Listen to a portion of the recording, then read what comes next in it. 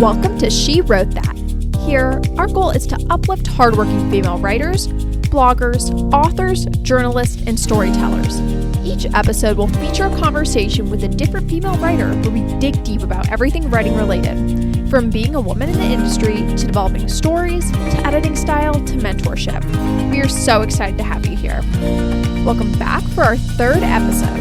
I'm your host, Charlotte Farnes. I'm so excited to be back this week with another great guest. Today, I'm talking with journalist Savannah Berman. Savannah is a politics reporter with the Politics Now team at USA Today, where she reports on national political breaking news for the network and its affiliate papers.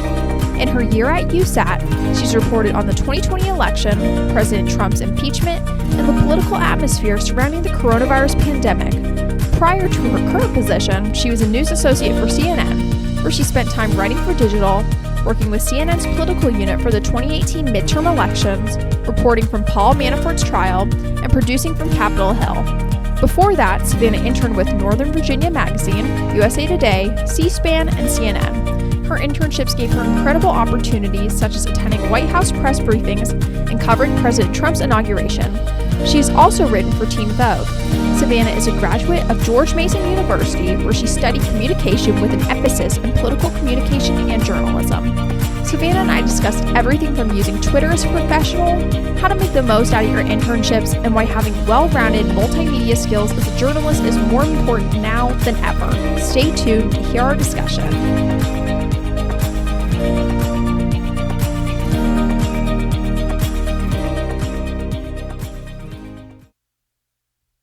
So, my first question is, tell me about how you first became interested in journalism. Yeah, so I became interested in journalism through participating in the speech and debate program in my high school. I grew up in a very small town in the middle of Utah, but we had a very good speech and debate program that really allowed me to talk, write, and debate about politics. And it was from there that I knew I wanted to pursue some kind of job in politics where I get to just talk to people about it and write about it. But I became particularly interested in journalism after the 2012 election. So, growing up in a very small town in Utah, it was predominantly white, Christian, and conservative, meaning that mm, I would say 90% of my high school was going to vote for then Mitt Romney running against former President Barack Obama. And being in my speech and debate program and learning about politics and talking about about it with other people all across the state, I knew that electorally Mitt Romney statistically was probably not going to win. And when people would talk about it, and I was indifferent to either candidate, I wasn't even old enough to vote. I think I was like 16 or 17, right? I would just realistically say, like, you might not want to get your hopes up too much just because, like, looking at other states outside of this kind of bubble that Utah was, he's probably not going to win.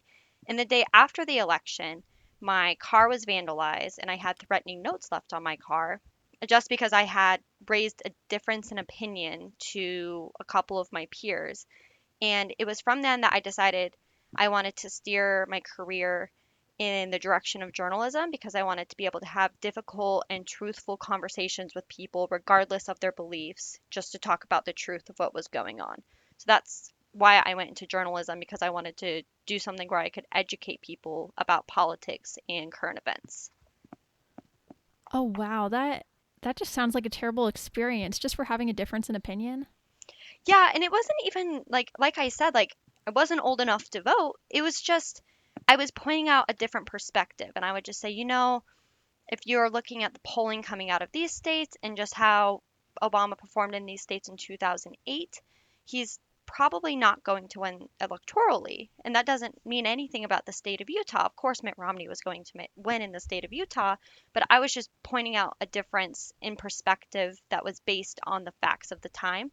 And they didn't necessarily like that. And at the time, it was super upsetting. And I obviously was upset by it because these were my peers and my high school classmates. But it ended up being the best thing that probably could have happened to me, career speaking, because it opened my eyes to what I wanted to do and the fact that I didn't want to go to school in Utah and I wanted to go to school in a more diverse place. And that's why I chose to go to school in the Washington, D.C. area.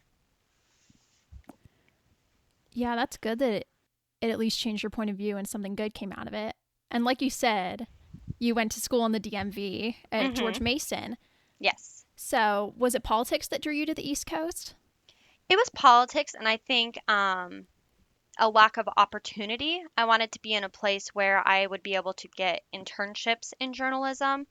And so I was looking at schools in the DMV area, and I was introduced to George Mason through the Washington Journalism and Media Conference. Mm-hmm. And going back there and being able to work with the staff of the conference and being able to be introduced into the university opened my eyes to that school compared to some of the private schools in DC. And yeah, I just kind of, I think from my junior year of high school onward, knew I wanted to go to school in the DC area, and George Mason was just the right fit for me. Was the move a big culture shock? Oh my gosh, yes. It was because George Mason within itself is a large institution, Mm-hmm. and it was a culture shock just because, like I said, my hometown in particular in the middle of Utah was very small. I think each graduating class had around 100 students, and that was coming in from four small towns feeding into the small high school. So a very small rural community. Then I go to George Mason in the middle of Fairfax, Virginia, which is giant. Mm-hmm. And it was such a culture shock in the sense of the amount of people, but also the type of people, because I had always grown up surrounded by the same type of people who thought the same way, looked the same way, and were kind of cookie cutter versions of one another. And then I go to George Mason and Northern Virginia, DC, and everybody looks differently. Everybody thought differently, believed in different things. And so when I first walked onto campus, I was like, this is not Utah anymore. Yeah, I think I'm going to college next fall, and I'm from a fairly conservative area in Florida. I think Hmm. it's definitely going to be a big shock for me as well. Where are you going to school? I'm going to Northwestern. Nice. Yeah. It'll be a shock, but in a good way, because I think that one of the most important things that you could do as a young adult is to open yourself up to different experiences and areas and people. Yeah, yeah, that's very true. I'm excited because I've lived in the same area my whole life, like you were Hmm. saying that you have. So it's definitely going to be a different experience. Oh yeah, for sure, but it'll be a good one. Mm. And so, what did you major in at George Mason? I majored in communication with a minor in political communication, and from there I was able to focus that into journalism. So George Mason didn't have a J school like some schools do, but that I found that to be okay just because most of my communication classes were journalism classes. So, those would you say that studying those subjects has helped you in your jobs and your everyday life now? Yes, I definitely think so just because specifically within my political communication minor, I had to take a lot of history classes, a lot of political theory classes. Um, and that was especially prevalent during like the 2016 elections. That's when I was taking a bulk of my political theory and science classes, and so that was really interesting to see that kind of play out in real time. But I think that particularly for journalists speaking, if you want to be a journalist, you don't necessarily have to study communication or journalism. You could study just political science, or if you wanted to be um, international correspondent, you could study international affairs, what have you, just as long as you know how to write and speak to people.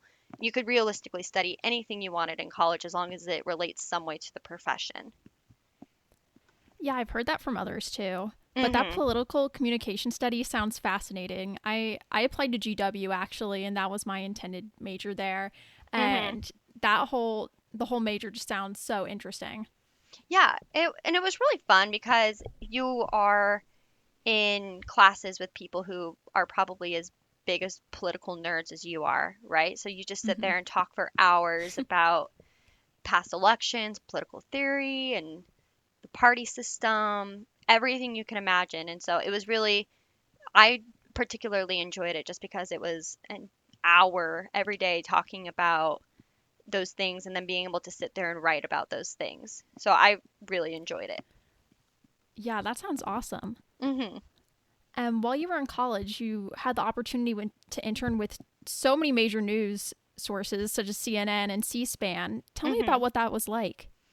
So honestly, I think that being able to intern at those news outlets was such a it was the bedrock of what now is my career. And it was great. I tried to intern at a bunch of different type of outlets. So my first internship was at a magazine, like a local magazine where I was doing a lot of writing just about events and people within the Nova area. And then my second internship was at USA Today actually with the editorial board where I would sit and edit the op-eds that were coming in and reaching out to different politicians and stuff to write op-eds and fact checking.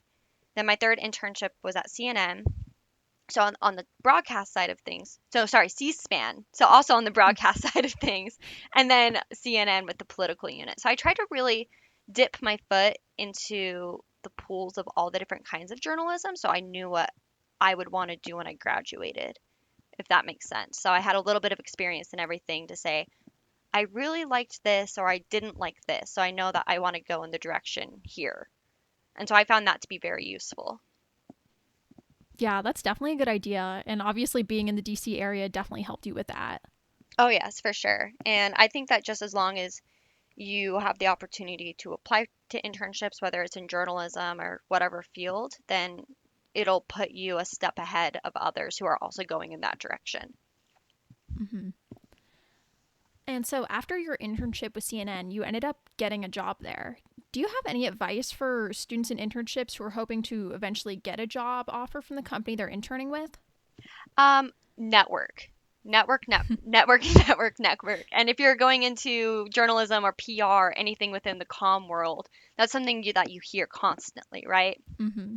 But I think that that's one thing that helped me transition into being a news associate or a fellow at CNN was I made it a goal every week during my internship to get um, lunch with somebody. So whether it was a producer of a show, a reporter, a correspondent, the director of the news associate program, I would just reach out and be like, I'm an intern. I'm really interested in talking to you because of this. Can we please sit down for like a 10-minute meeting or get lunch? And 90% of the time they'd be like, yeah, sure, let's schedule lunch because they love talking to aspiring Hmm. journalists.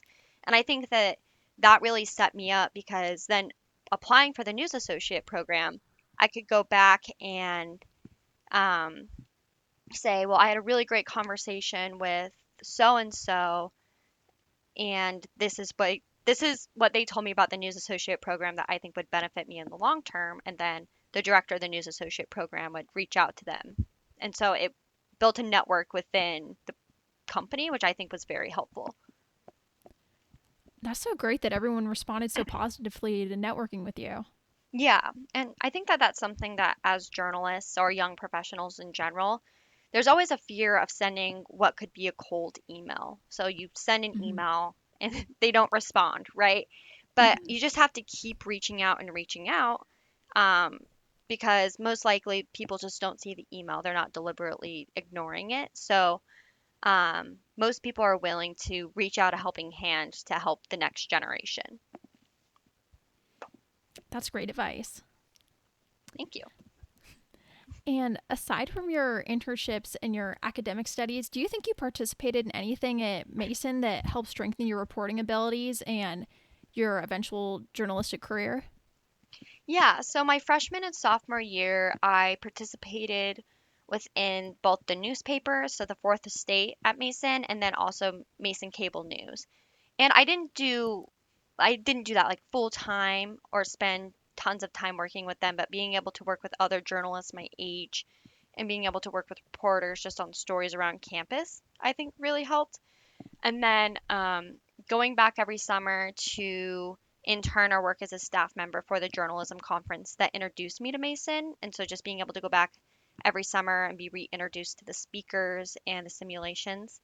And then I was also very involved in my sorority on campus. And I think that that was a particularly interesting experience. I didn't expect to impact my professional career in a way, but it really did because I was able to assume leadership roles and then being able to speak to a large group of women who may think very differently on subjects than you or disagree with you, but being able to have constructive conversations with them every week and to be able to build your confidence in addressing people. I think that that's something that's really been able to translate well over into my journalism career when I'm talking to sources or groups of people, because I know that they may not agree with me, or it may be a difficult conversation, but I'm able to do that with confidence. It sounds like all those very different experiences help get you out of your comfort zone. Exactly. And that's what I would really encourage anybody going into college or people, students still in high school, is to involve yourself in as many different organizations as you can, because that's going to really broaden your skill set. And I think that's incredibly important and will translate over into your professional life. Yeah, I would definitely agree with that. Hmm. And so now you write for USA Today, which is obviously a huge national publication. So tell me what a day in your life is like working there. Every day is No day is the same. Every I'm day is sure. different, which is honestly kind of the appeal of journalism, to me at least. Every day is something new, keeps me on my toes. Hmm. Um, Particularly because I'm a breaking news reporter. So I might be breaking news myself, or I might be writing on somebody else's reporting, or whatever happens. So one day I might write about something that's happening in the election and then close out my night writing about news that just broke out of the White House. And that's been really interesting as a young reporter, just because I want to cover politics, but I'm not 100% sure what beat I want to cover yet. So, a beat meaning like the White House, Congress, Supreme Court. So, this is really giving me an opportunity to write and learn about all of them. Um, it's been a little different working from home, because I would probably spend a couple days a week up on the Hill if we weren't in the middle of the coronavirus pandemic. And so it's been Hmm. a little different adapting from home. But yeah, every day is different, just talking to sources or writing. Some days are crazy busy and I might write 6 articles, and then another day I might only need to write one. So it really just depends. Do you think you have any sort of typical turnaround time for a story? Um, there's some stories where I might be assigned something as like a here's what you need to know about such and such primary elections, and I have a couple days deadline to do that. Or there's some Hmm. stories where it's breaking and I need to just get a couple graphs up and post as soon as possible. So it's most of my stories are to be posted as soon as possible, but then there's some that I'm able to really dive into and spend a couple days on, if that makes sense. Hmm. Was it difficult adapting to that very quick paced style when you first got this job?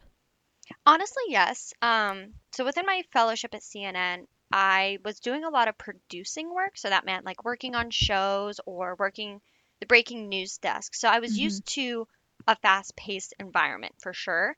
But I had only spent a couple months at the end of my fellowship at CNN writing for them, and it was usually not on stories that needed to be posted ASAP.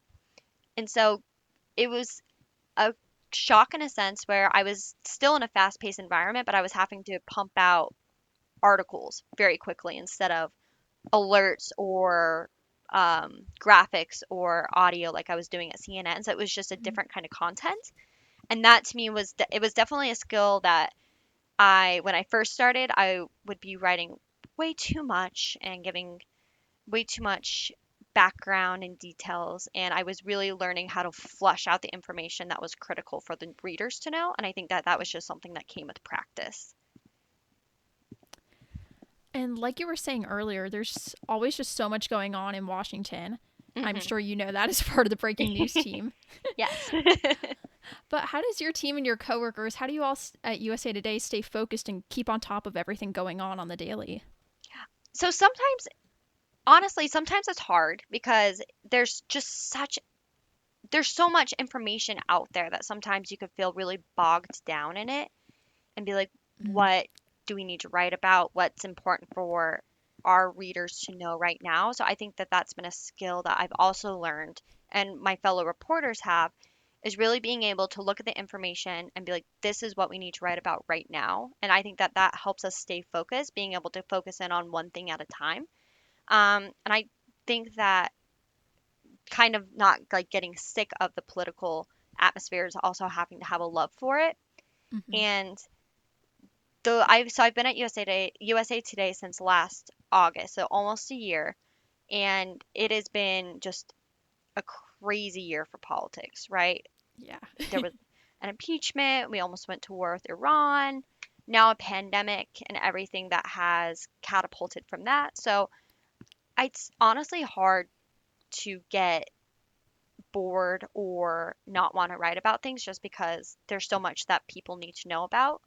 So I just try to keep that as my center focus, that like people need to know about this and I'm just going to have to focus in on this one thing and write about it.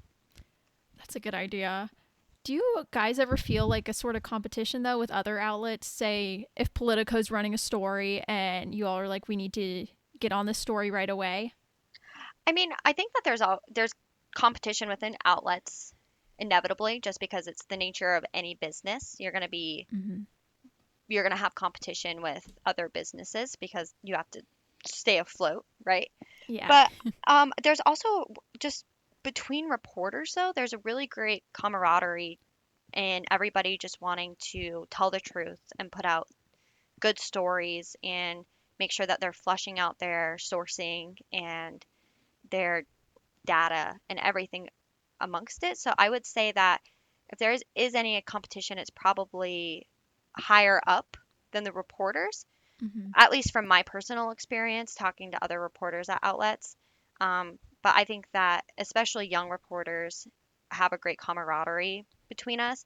And if somebody else does break something, then we just know that we need to source it ourselves and just post it as quickly as possible. That's great that there is that camaraderie because it can be such a competitive field, and online it seems like people are attacking journalists all the time, and it's great that you all are sticking together.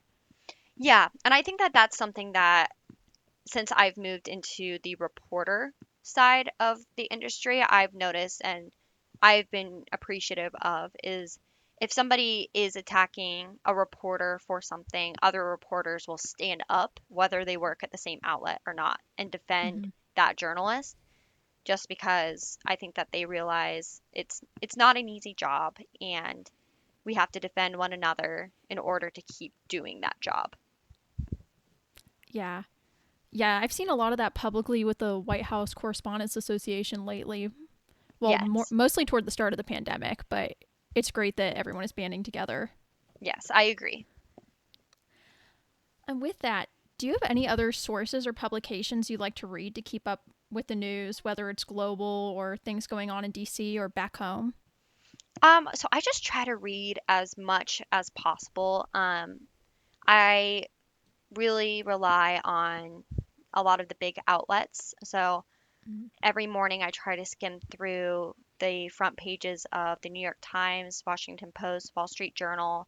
I always have some kind of whether it's NPR or C-SPAN or something like that on in the background when I'm working, just to try to, if there's anything that pops up, I'm aware of it. But I also do enjoy watching CNN, ABC, CBS.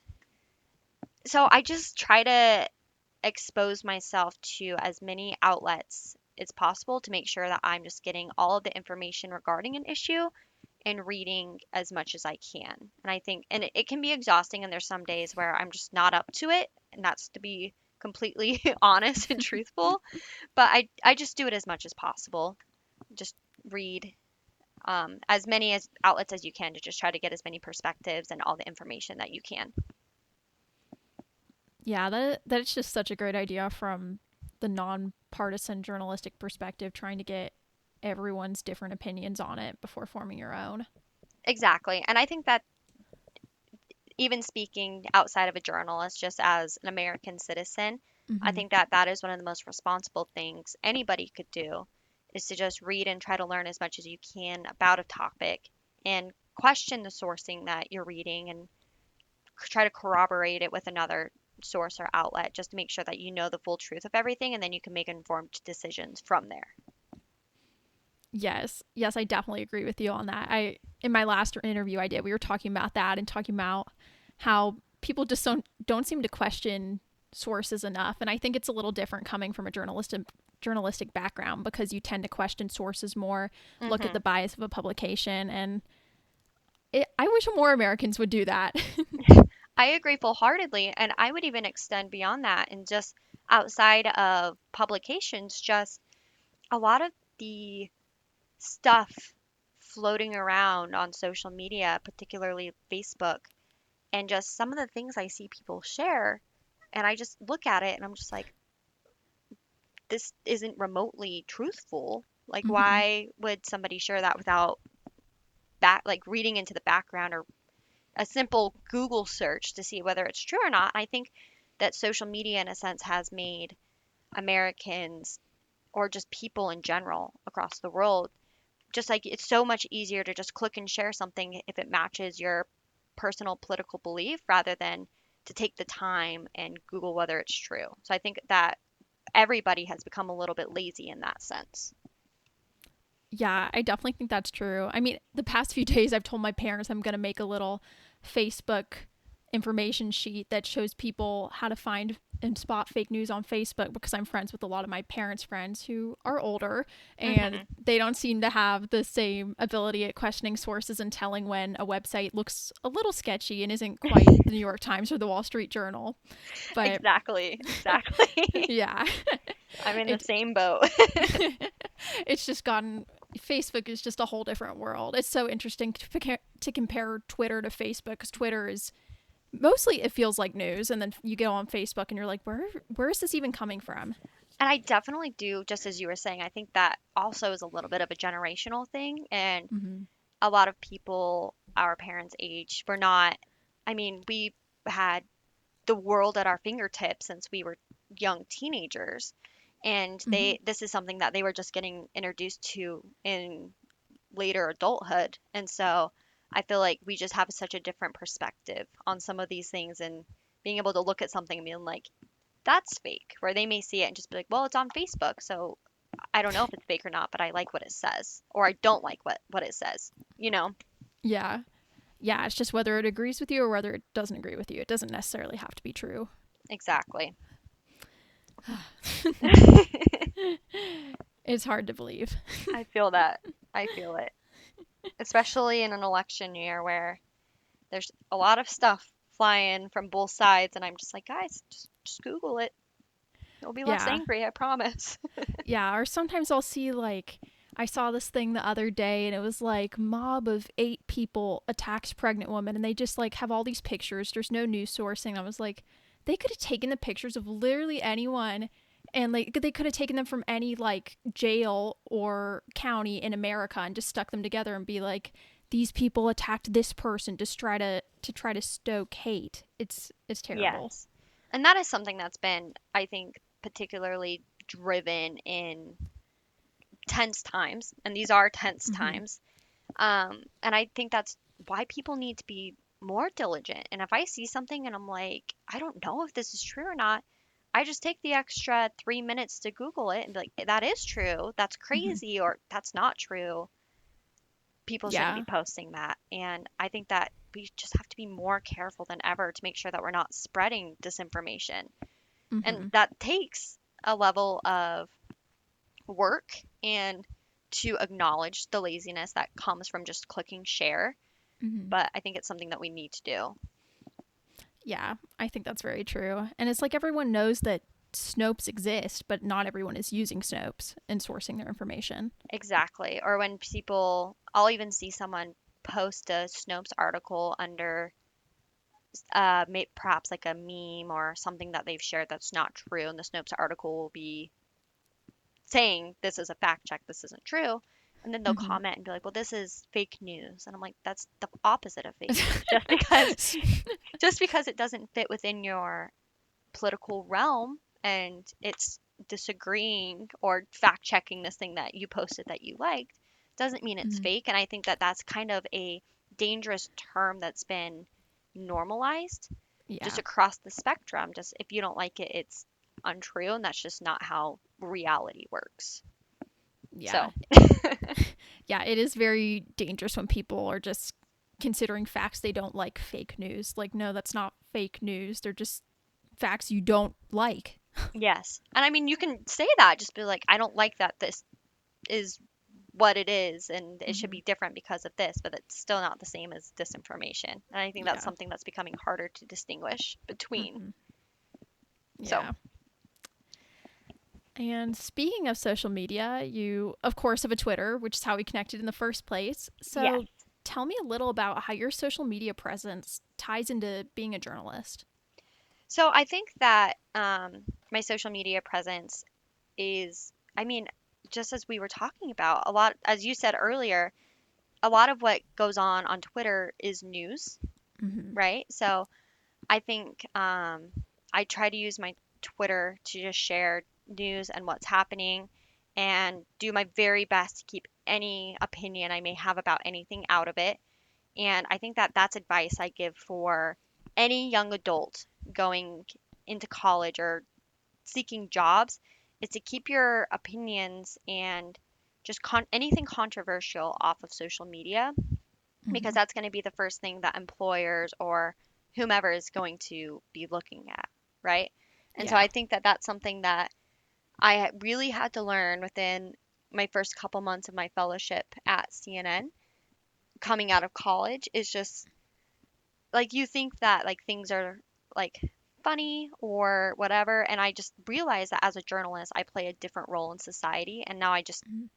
from that day I was like I'm only going to be using my Twitter for news and occasionally posting pictures of my dog and that's it like it's just and I think it's just because journalists serve such a different role in society than other professions Hmm. and so I just really try to keep it just as black and white and pictures of my dog as I can. Yeah. Yeah, that is so interesting. It's so interesting as a journalist because I've heard, I don't know if it's next fall, but eventually I know at Northwestern I'm going to have to take a class on building my social media presence as a Mhm. journalism as a journalist, and it's really interesting cuz when you get on social media when you're like 13, you're thinking, "Oh, like I can post anything, like haha, I'll think this is funny." And then Yeah, reflecting like 5 years later, you're like, "Why did I post that?" And I know eventually I'm going to exactly. have to go through my Twitter and remove everything embarrassing I tweeted in middle school. Exactly. And but at least if you can acknowledge it now and just build on it now, then by the time you do go into the professional world, um, it will make it so much easier and you already have the practice of knowing what it's like to run a professional or try, right? Try to run Mhm. like a professional Twitter. Because it can be exhausting and it can be like, there's some things I tweet and I'm just like, I don't know if tweeting about this personal thing is funny or if I shouldn't because I'm a journalist. And it's kind of Mhm. a line sometimes where I just choose, Mhm. like, I'll type something up and I'm like, oh, this is like something funny that happened to me today. And then I look at it and I'm like, but no one cares because like, cause they're probably following me for news. So I just end up deleting it. And I'm just like, no one needs to know about this parking incident or whatever, you know? Yeah. I think it's funny, but Mhm. sometimes I just scrap it because I'm just like, it's not worth it. Did you see who you're following and who your followers are like transform as you stepped into the professional field? Oh yeah. I think I think I created my Twitter maybe when I was a freshman in college or senior in high school, something Mhm. like that. And then I think I've always followed a lot of journalists and news outlets, but I think that once Mhm. I started at CNN and then moved to USA Today, I've noticed that my followers changed from being like my sorority sisters to being members of Congress and members of the administration and other journalists. And to me, I was like, that's that was kind of baffling at first because I was like, why do you want Mhm. to follow me?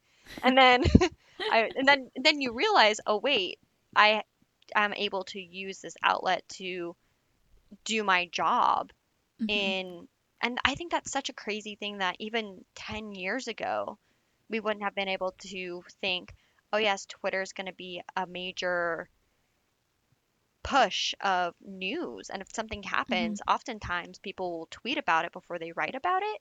And that to me, I a lot of the older journalists at USA Today talk about this and they're just like social media has changed the game so much and how Mhm. fast news breaks and how on top of it you have to be.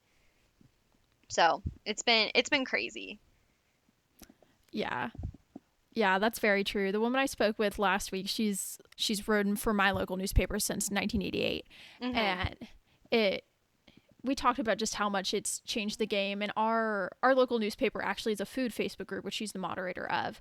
But it was really interesting to talk about how it has dramatically impacted how outlets engage with their communities. Obviously, it's very different for you guys being USA Today, but they have 22,000 people in their Facebook group just talking about food in my county in Central Florida, and Oh it's my just really gosh. interesting to see how it's changed. Yeah, it's crazy. And it's just wild because years ago you would never think that that's like a sense of journalism and giving back to your community, but it really is. Being able Mhm. to moderate conversations and give people the full information about things. And it's just journalism is rapidly evolving with the internet, and I think social media is a main driver of that. So it's Yeah. been a crazy, I don't know, when like 15 years, I don't know, 20 years for the industry, but Mhm. yeah. Yeah. Yeah, definitely a lot of change. For sure. And with that, as a journalist nowadays, you pretty much have to have well-rounded multimedia skills. hmm Did you feel challenged when you first came into the industry and felt like I needed to write, I needed to produce, I needed to be shooting videos? Oh yeah, and it would be particularly kind of astonishing in some of my journalism classes when you would have older journalists saying, if you want to go and write, that's the only journalism you're going to do. Or if you want to go and be on air, you have to start as an MMJ at a small market and work your way up. Those are the only two things. And then going and working at CNN and realizing half the people there didn't do that, right? Mm-hmm. And I think that because of social media and the advancement of technology, writing and being on air and even producing, all of it is intermingling. And Mm-hmm. especially when you look at journalists who are on air in a smaller market, they're writing their own stories for digital, they're shooting their own packages, they're producing their own packages, they're doing everything. Mm-hmm. And you have to really be able to hone in on like your shooting skills and being able to talk and do the reporting and write about it. And that's not something I expected, I don't think, when I came to college or moved on into the industry, was having to do all of that. I didn't come out of college with a reel, which is something that you need if you do Mm-hmm. want to go and be on air, just because I was so focused on, at least for me, the political communication side of it. And I Mm-hmm. knew I wanted to be a political journalist, but I came out of college and I was like, oh, wait, I don't even have this. That's something I should have been doing all along.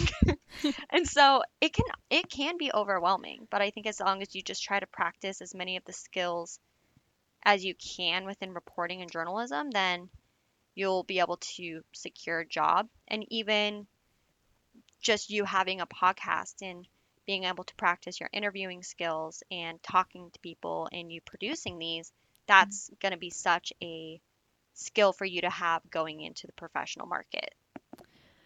Yeah, I'm definitely excited I started this. I'm excited that I get to talk to cool people like you, considering I write. Like, talking to other writers is pretty much a dream. But I'm really excited because I am pretty much just a writer. I was editor in chief of my high school newspaper, and when it came to using InDesign, I would feel extremely challenged. And Mhm. I'm glad that, and I mean, I eventually got better at that, and I'm glad I'm building skills this way, and hopefully I'll build video skills when I get to college too. But it's just crazy how much everything flows together nowadays in journalism. It is. And I think that especially within my fellowship at CNN, I mean, we were expected to do and learn everything that it took to run the company behind the scenes. And it was honestly such a blessing because I would go and work with Inside Politics and build graphics for them. And then at the end of like my couple months doing that, I'd feel like that was a good skill to learn. I don't know if I want to do that full time as a career, but at Mm-hmm. least I know how to do the basics of that moving forward. And I think that having a job like that was really interesting because I literally did a little bit of everything. I would go out and shoot and field produce and write and like run around the Capitol and work on shows. So I think that being able to have a job like that too would be very helpful. Yeah, it really seems like there's no better place to learn all those skills than CNN. Or just honestly, any of the networks have programs similar to that. Some of them call them desk assistants or news assistants. I know that CBS has a great program and NBC, ABC. So I think that for aspiring journalists, whether you want to write or be on air or be a producer or anything, if you can just get into a program like that, then you learn everything. And then you can, when you're applying for jobs, you can be like, I want to be a writer, but if you also need help with this, I have Mm. experience. I can help. Yeah, it sounds like a great resume builder. It was, and it was just a great experience builder. And like Hmm. I said, was able to help me look at the different skills and jobs and be like, I really liked this and I didn't particularly enjoy this. And I think that both of those things are equally as useful. Yeah, that sounds like such a cool experience. I'll have to bear those type of opportunities in mind as I get into college. Yes, for sure. And one of the things I can say about applying for internships and fellowships and jobs is just if you think you're over applying, you're probably not applying to enough. You're going to apply to hundreds and hundreds of positions and probably not hear back about most of them. And that's okay. Like, that's just the nature of the industry, but it's the ones that you do hear back from that are going to ultimately matter. So just Hmm. over apply to positions that you think you're too qualified for or positions you think you're underqualified for because honestly, just being able to sit down with someone and interview for a position is the game changer of the whole Hmm. process. Yeah, that's great advice. Even just interviewing is a skill building opportunity and getting to interact with people from different networks, different publications. Exactly. Exactly. Hmm. And so I have a few questions I'm asking everyone I sit down with. Okay. So the first one is if you could go back in time to when you first began writing, what advice would hmm you give yourself? To not beat myself up over small mistakes. I think that particularly in writing and in journalism, it's inevitable. We're human. You're going Mm-hmm. to make some small mistakes. And I'm somebody that if I do something wrong, I dwell on it. I sit there and I kick myself and I'm like, oh, you should have done this or you shouldn't have done this. And I feel like if there had been a couple moments where I hadn't been so bogged down and being disappointed in myself, I could have just learned from it and moved on quicker. And I think that could have benefited me. I think that could have benefited me. That's great advice to give, especially as a writer, because everyone gets edited, hmm everyone makes mistakes, and a Yes. lot of times it can be hard to learn that at first. And it is. And there, I mean, God, there's times where I see something or I made a mistake and you sit there and you beat yourself up so much because you idolize yourself to be like these great journalists. And Mm-hmm. then I just would sit there and be like, "Ah, I made a mistake. So and so wouldn't do this, or I wish I could be like so and so." But then actually took my editor telling me, "You don't think that those people made mistakes in the beginning of their career too? That's how they're so great now. So you have to Mm-hmm. learn from this mistakes and just be able to move on." And I was like, "Okay, I can do that." Yeah, that's very true. That is good advice to give. Thank you. And what advice do you have for other female writers in particular? Be unapologetic. So I think that, and I think that can go into any industry, any career.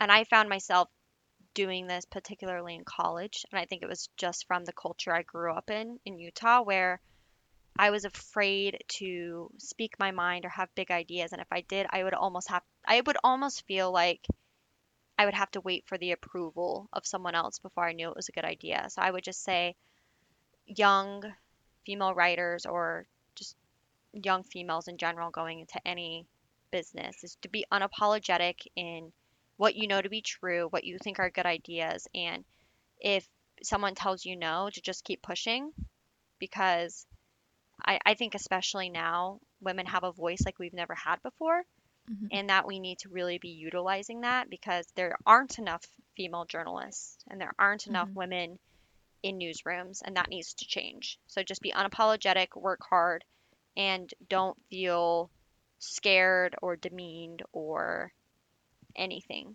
like that. And if you do, then report it. This is also not a time to, if somebody says something inappropriate to you or makes you feel less than worthy because of your gender, um, then report it and don't feel afraid to do so. Because if you report it and nothing happens, and that says something about the outlet and not you, and you need to move on from that outlet. That is very true. I recently read Catch and Kill by Ronan Farrow. I don't know if Hmm. you've read that, but it Yeah, yeah, it it was fascinating. it is. Just so much goes on behind the scenes, and it was fascinating about NBC. Like me just sitting watching the Today Show would never know that all of that was going on behind the scenes. Exactly. And I think that, I mean, this is just the time to speak up and be like, this is not okay. Hmm. Whether regarding anything, whether it's inappropriate or just demeaning or it's just a bad comment or whatever, just speak up and just be like, I'm not okay with that. Don't say that. Yeah, So, yeah, just to be yeah, unapologetic. yeah. I love that because it's just so feel easy to feel like you need to be sorry about everything. You can feel like you just need to say sorry when you fail, and you don't necessarily have to say sorry or be sorry about any of your cool ideas if people don't like them. Like you said, just keep pushing. Exactly. And I mean, I just for example, just like the one article I wrote for Teen Vogue about Derek Kitchen, who is was one of the people who helped reverse gay marriage in the country. Um, he ran for a state senate seat in Utah, and I'd originally pitched that idea to CNN, and I kept pushing it. I was like, he's running for state senate, like he's nationally important. I think this is a really cool story, Hmm. and they didn't bite. And I was just like, okay, well, I'm technically a freelancer in my fellowship. I'm going to pitch this elsewhere because I think it's a cool story. And I didn't apologize for doing that. I didn't ask permission. I just looked up the rules. I was like, I'm not going to get in trouble for this. And I did it. And it ended up being the first published piece that I had ever written. And to me, that ended up being a pretty pivotal moment in my career. And I could have just been like, okay, I'm sorry for pushing too much. I'm not going to like bug you guys about it anymore. But instead, I was just like, okay, if you guys don't think it's a value, I'm going to take it elsewhere. And I did. And I think that I was in a unique position to do that because I was technically a freelancer. But again, just don't let anybody tell you that an idea may not be particularly good enough when it is. That's amazing. That really worked out for you. It did. It ended up being, and it was such a cool opportunity. And I think kind of every girl's dream to, I don't know, like Teen Vogue, you know, Hmm. it's one of those magazines you grow up reading. And so it ended up being a really cool opportunity. But Hmm. there were times where I was just like, I don't know if that's like the correct thing to do. I don't know. I was kind of timid about it. Then it actually took another coworker to be like, just do it. Like, why not? And I was like, okay, I think you're right. So, yeah. Oh, that's great. What do you think is the most important skill that a writer can have? Um, to be able to write in different formats and ways. So I think that if you are a writer and you can write a really great short piece right to the point on breaking news, or if you can write a longer formatted article or whatever, I think just being able to possess the skill set to write eloquently and um, well in all those different formats will serve you going forward in life because there's going to be some articles where it's a profile piece and it's longer, has more color in it. And then there's going to be other pieces where it's just straight to the point, two sentence graphs, and that's it. So I think if you can master all of that, then you'll be steps ahead of other people your age. That's very true, especially with all the multimedia stuff we were talking about earlier. Having that skill set is important as well. Exactly. And I mean, just even if you go on and look at journalism jobs, a lot of the journalism jobs are a newsletter writer. So if you can Hmm. write in the newsletter format or an article or longer formats, then you'll be set in whatever writing position you want to do after college. Yeah, you'll be kind of unstoppable. Exactly. And you can be like, you want me to write a newsletter? I can do that. And it'll be a great newsletter. Or like it's the less that they have to sit there and try to teach you within the position of writing, it will help you astronomically. Yeah, I could definitely see that. Yes. And are there any books you've read or publications, I guess, that have seriously changed how you approach writing or what topics you like to cover? I don't know if I would particularly say any books or publications. I think that I've always known that I wanted to cover politics and I've wanted to well, at least since high school, I've known that I wanted to do that from a journalist standpoint. So, I don't know if there's been any that's changed my mind. I think that I enjoy reading political books in general and history books because I'm kind of a nerd. And I Oh, me love too. I love documentaries and stuff, and I think that Mhm. there's books and documentaries and outlets that amplify it, but I don't think there's been any that have changed it, if that makes sense. Mhm. No, that definitely makes sense. I love reading history and political books too, and I think that can be very beneficial if you're interested in political journalism. Exactly, because then if something happens, you know the context behind it and it changes your reporting entirely. Mhm. So I think that just again, just read as much as you can, and it's hard in this day and age, but Yeah. that's I just try to take a few minutes to an hour every day and read outlets or my book or whatever to just try to put my phone down and get away from that side of the news world. Yeah, that's definitely a good idea. hmm And I know it's probably hard to choose, but do you have a favorite or a group of favorite stories that you've written? oh, that is hard. um, I think that one of my favorite, as I was talking about earlier, was that profile piece I did for Teen Vogue. And Mhm. it's not my best piece, and I read it and I'm like, oh, I wish I would have talked about this too. But I think it was just very important for my career and pushed me out of my comfort zone. Mhm. Um, I think that my favorite piece I've done while at USA Today was a peach from inside the chamber of the Senate impeachment trial into President Donald Trump, and it was more of a color piece. So no cameras were allowed in the Senate chamber, Mhm. and so we, Crystal Hayes and Nicholas Wu, two congressional reporters I was working with, decided to write a story from the perspective of what the public couldn't see inside the Senate trial. So we wrote just because, and I think I liked it because it humanized a lot of these Capitol Hill giants Mhm. and senators to see people falling asleep and sneaking snacks and Mhm. right and playing with fidget spinners and doing that kind of stuff because we got to talk about what was happening in the Senate trial and why it was so important, but also we were able to humanize the politicians making these critical decisions for the public. And I think that I can always look back on that piece and be like, that was a cool, different piece than anything I'd ever done before. That is just so interesting. When I first got into Northwestern, they connected me with a girl who um, she's more into broadcast journalism, but Northwestern does this program called Medill on the Hill, and they all get press passes during our winter quarter. hmm And they all went and covered impeachment too. And just the stories, it just sounds like such an interesting experience. Oh my gosh, it was crazy. It was, I wasn't up there for the House's side of the impeachment. I was just up there for the Senate side and the trial. Mm-hmm. But yeah, it was just crazy because we would be in the chamber for hours, late into the night. I think one Mm-hmm. night it went almost until 1 a.m. Oh, And just seeing like geez. half the senators fall asleep. And I was like, I feel you. I am also tired. So Mm-hmm. it was really interesting.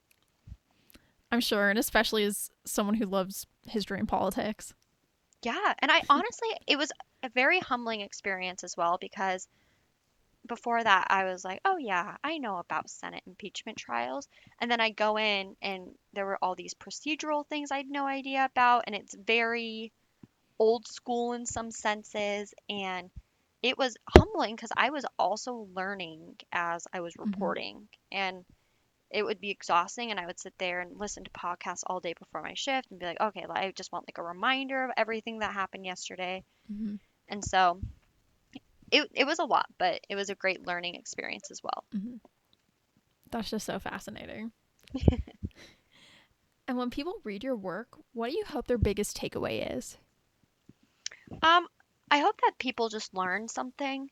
And I think that that might be very cliche from a journalist standpoint, but I hope that they can read something, whether it's something that's broken in the day already and it's at that point maybe commonly known, but I hope that I try to provide some interesting context or background into each of my pieces. So if people read past the first two paragraphs, they may learn something additional.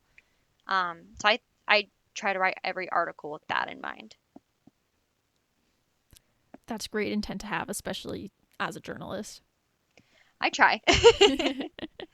Yes. Well, that's all I have, but thank you so much for taking your time to talk with me. I really appreciate this. Of course. Once again, a huge thank you to Savannah for joining the show today. To keep up with her, you can find her at Sav Berman DC on Twitter and look for her bylines in USA Today. To learn more about our show, you can find us at She Wrote That Podcast on Instagram and Facebook and at She Wrote That Pod on Twitter. Thank you so much for listening again this week. We'll see you next time.